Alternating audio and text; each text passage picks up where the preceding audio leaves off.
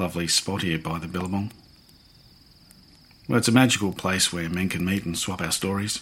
I've been coming here for years, heard stories from all over this place. Hell, I've been all over the place myself, seen it all. So, would you like to hear one of my stories? Great. Oh, settle in and we'll get started.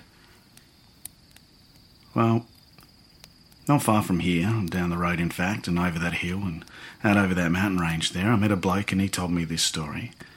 The story about a woman he met called Nancy. One of our first female pilots, in fact. She flew all over this country and Europe and even served in World War I, putting some of the blokes to shame, I can tell you. She earned the name Nancy Bird. But this story isn't about the wartime, no. It's about a trip she took earlier in her career when she was a lot younger, serving as one of the first Royal Flying Doctors in our country.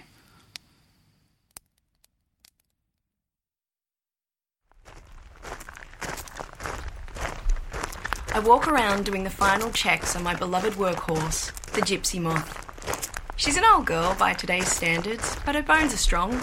She flies straight every time. Should take around 2 hours to fly there and 2 hours back, depending on the weather, I'd say. I've been an aeronaut for as long as I can remember. Not that it's been easy. A young lady being interested in the sky rather than looking for a husband certainly got the men in a tizzy. Pre-check's done. Time to go. This little bloke needs to be taken to hospital. The little boy sits in the back. He's heavily sedated for this trip. I climb up above the clouds, listening to my engine roar with pride. Having had my licence at 18, I was limited to aerial shows in rural areas. During one show, a little boy got seriously ill, and we had to take him to hospital. It was 3 hours away by car, so we piled the little fella into the trusty old girl and flew to town. The medical staff were certainly taken aback when I landed out the front of the hospital.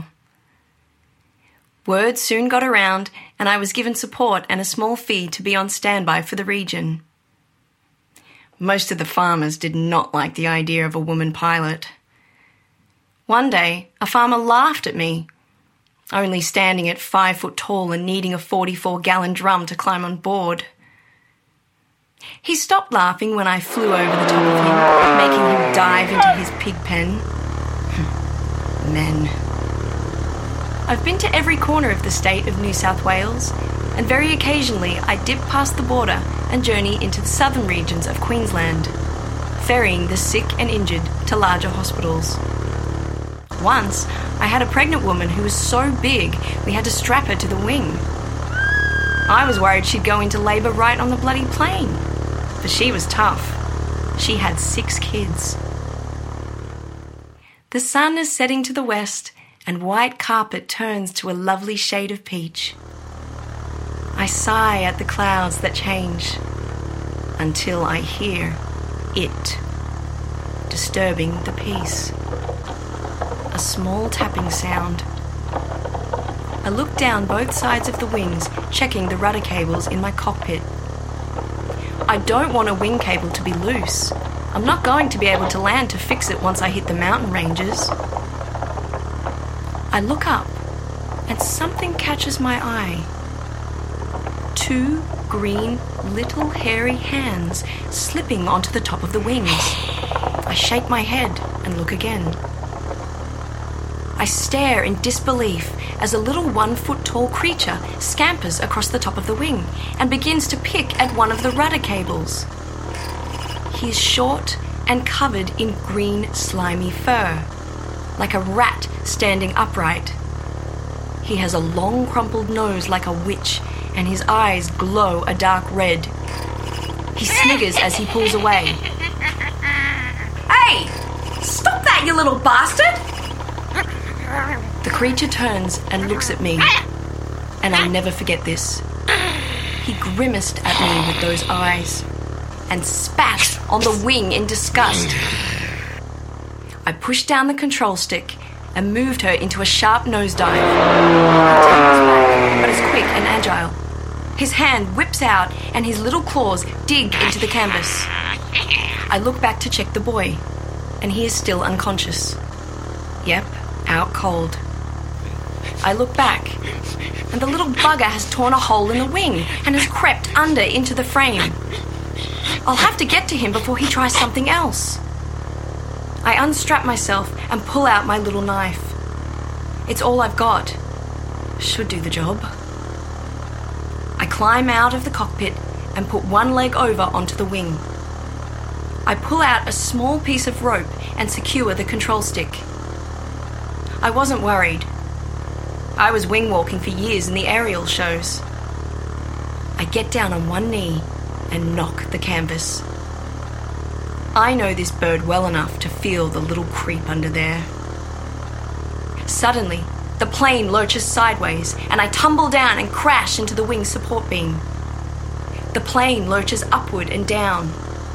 The little bastard is trying to shake me off. I grab onto what I can and I hang on tight. I can see short tufts of green hair sticking out from my cockpit chair. Got him. I move along the wing and get to the cockpit when he leaps up and bites my fingers. Ah! My hands slip from the cockpit and I almost fall off the wing. I look down and see the mountains whipping past below. The little bastard just laughs his little giggle and takes us into another nosedive. I'm thrown back to the front of the plane over the windscreen and I'm inches away from the propellers. I can hear the blades ready to turn me into meat pie. My foot hooks onto the cockpit and I feel his little hands scratching at my leather boots, trying to pry my feet off.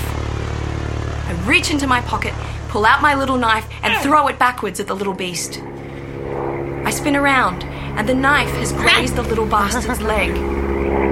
I pull myself off the bonnet under the wing and grab him by his little green tuft. He flails about, snarling and slapping, and I fling him over my back. I jump back into the cockpit and steady the plane. I look left, I look right. Nothing. I look ahead, and my heart sinks. A huge black cloud formation perched on top of the mountain range. A storm is brewing. I look down at my instruments, and there is no way around.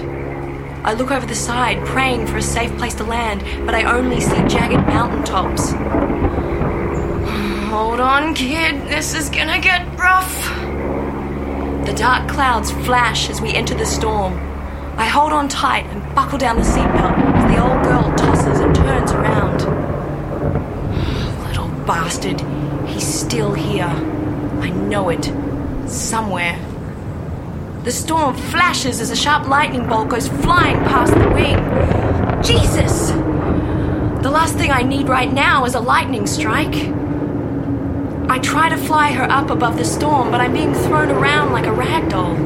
I dip and dive and try to keep her running straight. I'm hoping I can get through in one piece and not slam into the mountainside. I look down over the bonnet, and the little green bastard has scampered up and is crouching there holding my knife. He snarls and tries to stick me with it. I duck behind the glass windscreen and yank the lever to the right. I look, and the little creature has dug his claws into the bonnet, ripping the metal. He's strong. I look back and check that the boy's still locked in. I pull the plane upwards, trying to shake him off and turn her into a barrel roll. The wind shakes us around and I spin the plane again and again, but he digs his little claws in and his eyes glow with anger. I look past him and I see that the propellers have stopped. She's stalled. We all tip backwards in freefall and tumble down. He loses his grip and slides onto the windscreen. He's so close I can smell his putrid breath. He slashes left and right with the knife. It catches my shoulder and cuts through my jacket. I desperately turn over the engine and try and get her started. The propellers start up as she comes back to life, and I punch him in the face. He pulls back, clutching his little green nose. Dark green blood spurts out. The engine starts, and we spin around in a freefall. I push down on the lever, and the plane goes into a nosedive. and the little beast tumbles back straight into the propeller, cutting into pieces. Green muck sprays all over the bonnet. I try to pull the plane out of a nosedive. We clear the clouds, and I can see the mountainside coming up fast. I yank the lever to the left, and we fly off to the side, just scraping the treetops. We fly into the mountain gully as I level the old girl out and wipe the green mess from the screen. I look down at my shoulder at the wound. I got you, you little bastard. I close my eyes and breathe. The plane rocks away as we bob up and down, clearing the storm. It's over now.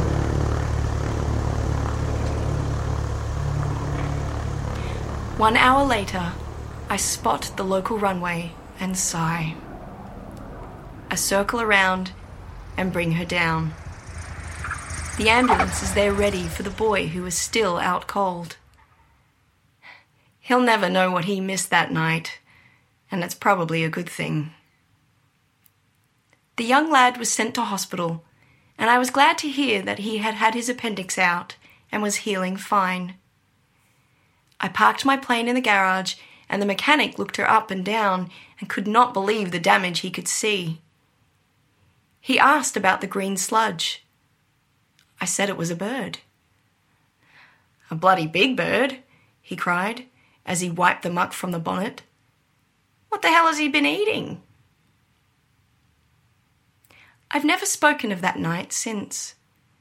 About the night a gremlin came to my old girl and we fought it out in the skies. Not to my husband, not to my daughter. The years ticked on and I grew old, and every now and then, during a storm late at night, I'd wake from a dream, and I swear I can see those little red eyes looking at me from the end of my bed.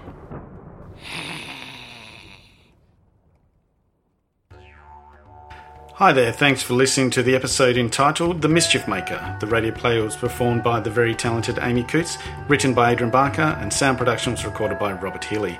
Please come back next time and join us by the Billabong.